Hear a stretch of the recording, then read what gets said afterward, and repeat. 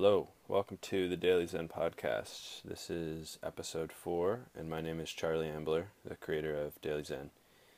Yesterday I posted on Twitter asking what topics you wanted me to discuss today, and I got 17 replies, which is pretty good. The first of which was, "Dude, you got a podcast? Where do I hear this?" And the answer is to just search Daily Zen podcast on iTunes. um, Not to be a smartass, but that's the answer. So I'll just get straight to these questions. Hope everybody had a good weekend. I'm recording this on Monday. I'll probably put it up tomorrow because I just put another one up on Friday.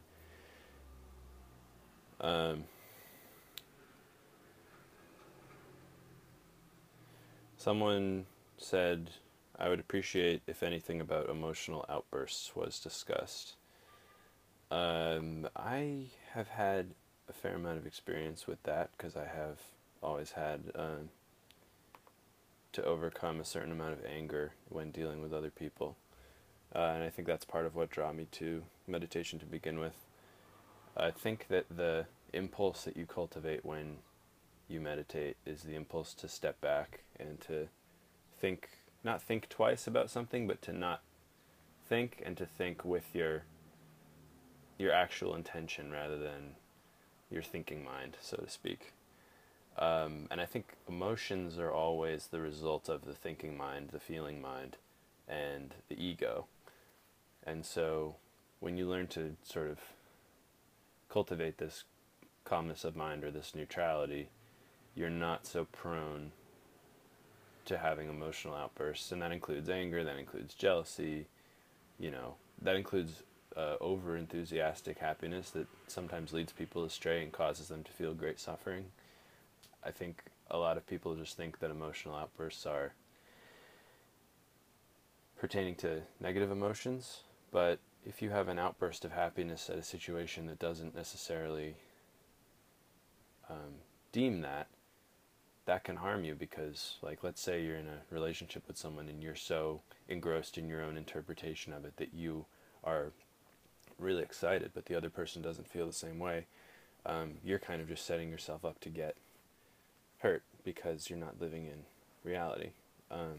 Now, meanwhile, if you are mindful and you do some sort of adequate survey of the situation and you recognize that there is a mutual reason to be, that there's a reason in truth to be happy and to be peaceful rather than a reason in fantasy, then that's, more attuned with what's going to make you feel positive and happy in life.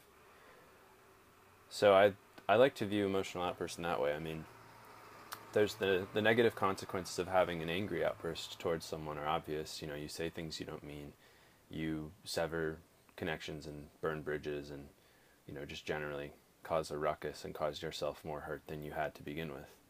But having to force a positive outburst as a response to life that you might deem unsatisfactory is also a harmful practice, I think. So I think the thing that meditation does is sort of keeps you grounded in reality and helps you not pretend that things are better than they are, but it also helps you realize that things are not as bad as you might think they are when you think they're bad. That the thing that's telling you that everything is bad is usually your ego, and that's highly subjective and not rooted in reality.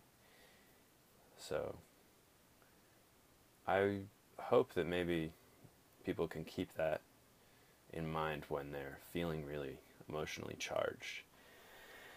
Because a lot like pure thought, pure rationality, pure emotion is totally not rooted in reality. I mean, nature is not wholly rational. Rationality is man's attempt to put order to nature, which is often spontaneous and mysterious in its underlying operations. And similarly, to be purely emotional from a human point of view is similar to being purely rational because you're not operating on the same wavelength as nature. And so you'll come into conflict with it. Everything that is outside of yourself you'll come to conflict with if you are not somewhat in tune with what is true and what's going on. And so the crucial thing, I think, is to just stay open to observation and to understanding the world, not just through your own lens, but to try to understand yourself and how your own background and interpretations color how the world appears to you, because it's different for everybody. That also helps you not have emotional outbursts at other people for dealing with the world in a way different from how you might deal with it.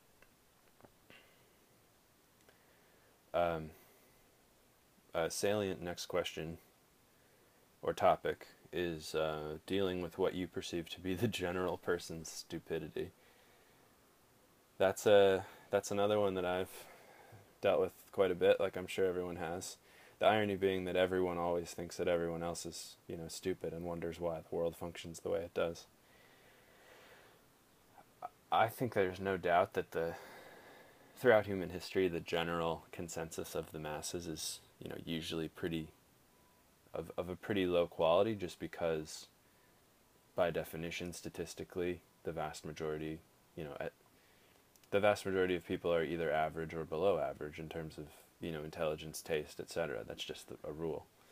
And so, of course, if you feel that you're a highly individuated or intelligent person, you're going to look at what other people do as a mass and think, oh man, this is like, what a drag this is. I think, though, that the phenomenon of thinking that other people are stupid, or that they're so disconnected from you that you can't really relate to them, is the result of this sort of modern atomized society that we live in, where individuality is praised above all else, and you're believed to be the best person if you can make yourself smarter and more creative, more unique, richer, more famous, whatever, than everyone else. The irony being that you're in theory supposed to be supposed to feel better about yourself the more you individuate yourself from others, but the more you do that, the more alienated you tend to feel from others. And so, the double-edged sword of trying to differentiate yourself is that you're going to feel like everyone else is either lesser than or different from you. And that can be that's an illusory burden to carry, because the same way that your emotions towards other people and disagreeing with other people aren't the truth, your beliefs about the masses and about all these people that you seem to think are in cahoots with one another aren't the truth. All of those people probably think that about you and whatever, groups and categories you can be sorted into. So, I think there's a doubtless unintelligence that exists among the masses in modern society, but I don't think it's necessarily the fault of those individuals. It seems to be the fault of the systems that produce them. So, to have some compassion and realize that people are not, the same way that you're not entirely responsible for what you think and believe, the people that you interact with or that you see or that you frown upon even aren't entirely responsible for what they believe and think. And I think recognizing that people aren't completely powerful over the way that they behave and act in the world is a good step towards compassion, because it's important to see people as a product of their environment and their environments as a product of the people who are in them, but not to hold people too responsible, because that creates the sort of distance that leads to actual conflict and alienation. This is the sort of conflict that would occur when two populations are at war and each population dehumanizes the other one because they, believe that they're heathens or they're stupid or they're degenerate or whatever it is. So, we don't want to, it's okay to hold yourself to a higher standard than what you consider to be the standard of mass society. And if you're doing something like, going on Twitter and following philosophical Twitter accounts, even though that might seem a little corny, it's still something that's more constructive than what a lot of people do with their time. But it's important to not get too high on your horse about that, because then you'll start to feel unreal hatred and dislike towards other people, which isn't healthy and it's going to hurt you more than the, differentiating yourself helps you, if that makes sense. And everyone's been there at some point. I mean, people get really swallowed up by different ideologies and they start to think that, that they're right and that everyone else is wrong, and it makes the world seem crazy, But the irony being that it's crazy of an individual to think that they've figured it out, because no one's figured it out. And it's just foolish to give up the quest for actual knowledge and actual wisdom by just saying, yeah, I've got it. I've figured it out. All you are wrong. You're all stupid, That's the most simple-minded way to conclude one's journey towards knowledge. And I think any truly intelligent person would acknowledge in their old age that there's no end to the attempt to figure out what the world is all about and what's going on. And everyone is on that quest in their own way. I mean, even people who seem like they're really, really dull or whatever, they're all doing what they think is most, constructive. And even if people don't seem self-reflective, if you really tapped them and spoke to them and tried to, get deep into their psyche, you'd find the same sort of insight that you think you have,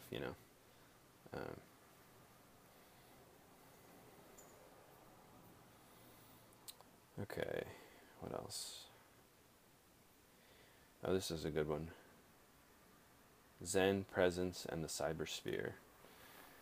I've often been called out for, ironically,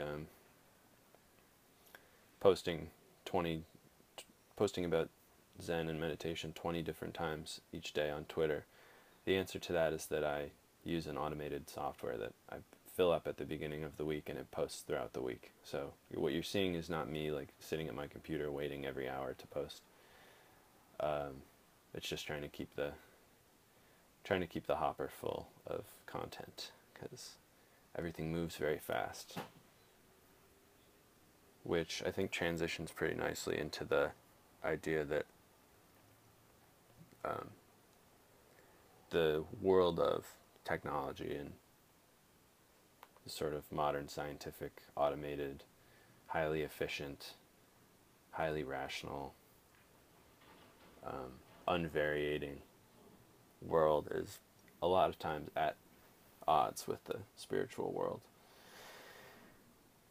And that's one of these contradictions that I think I've had to embrace as someone who's using the technological advancements of hypermodernity to reach the audience that I want to reach. It happens to be a very effective way to reach other people. You just have to take it with a grain of salt because it's not that personal.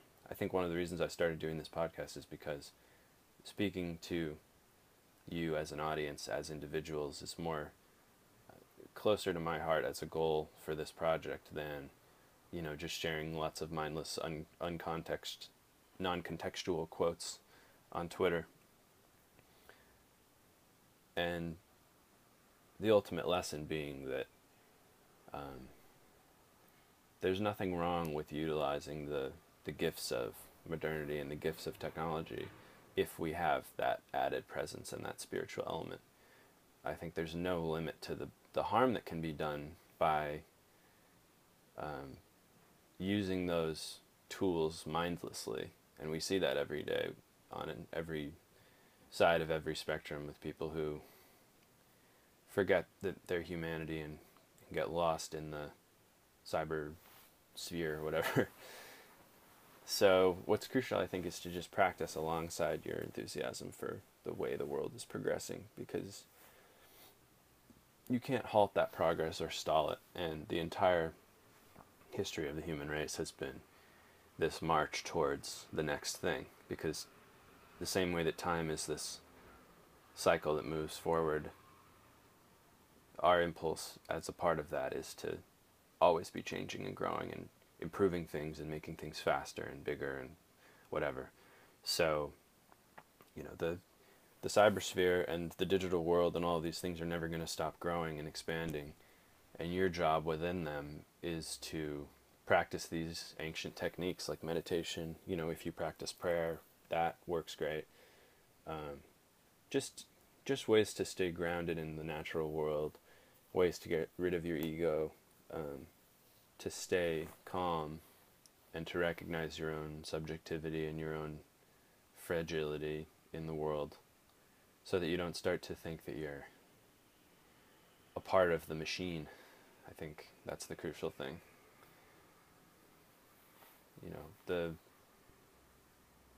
all of the digital tools at our disposal are inventions of our own. They're not parts of us. They weren't created alongside us, or they didn't create us. Especially, I think people's identities get so bound up in their virtual personas that they start to think that what they see virtually is reality.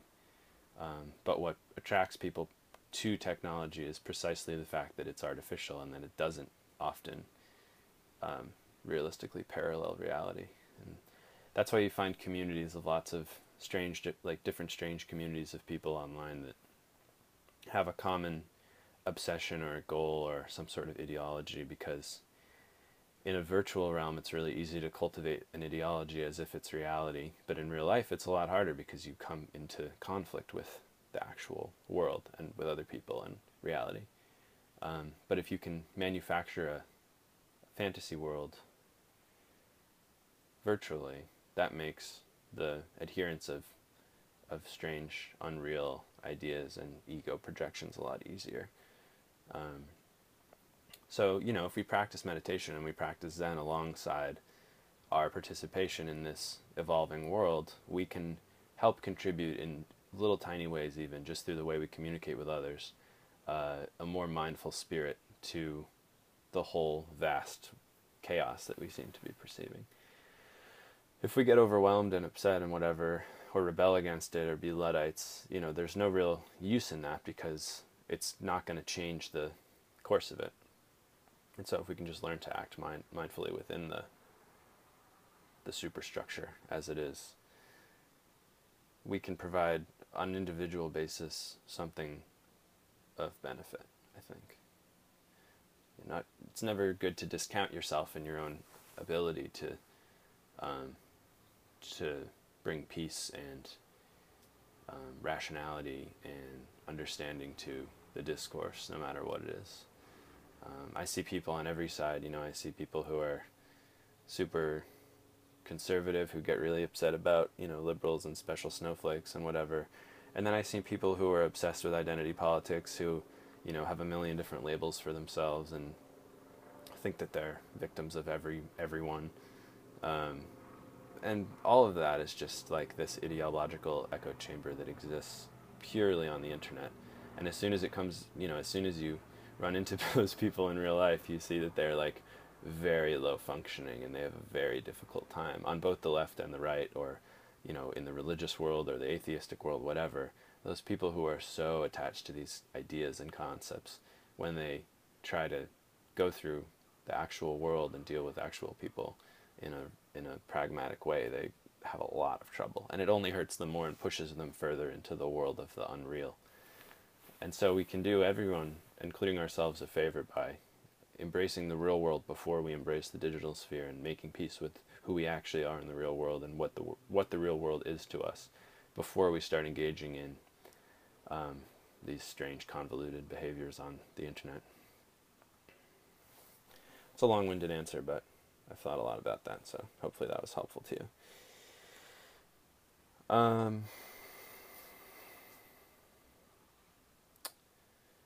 Okay, I'll do one more.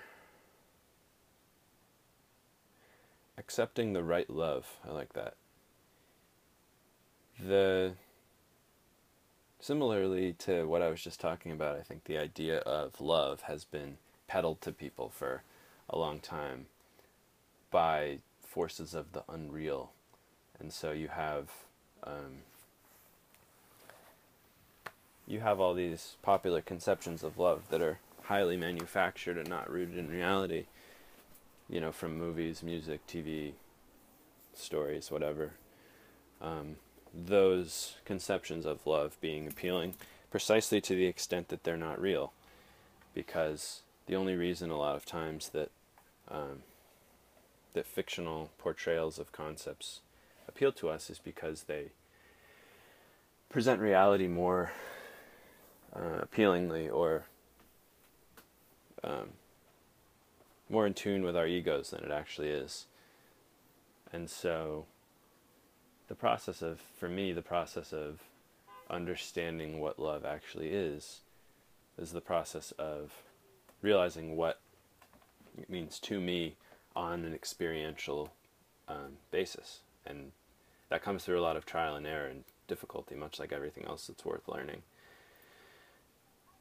What are the qualities of good, compassionate love? I would say a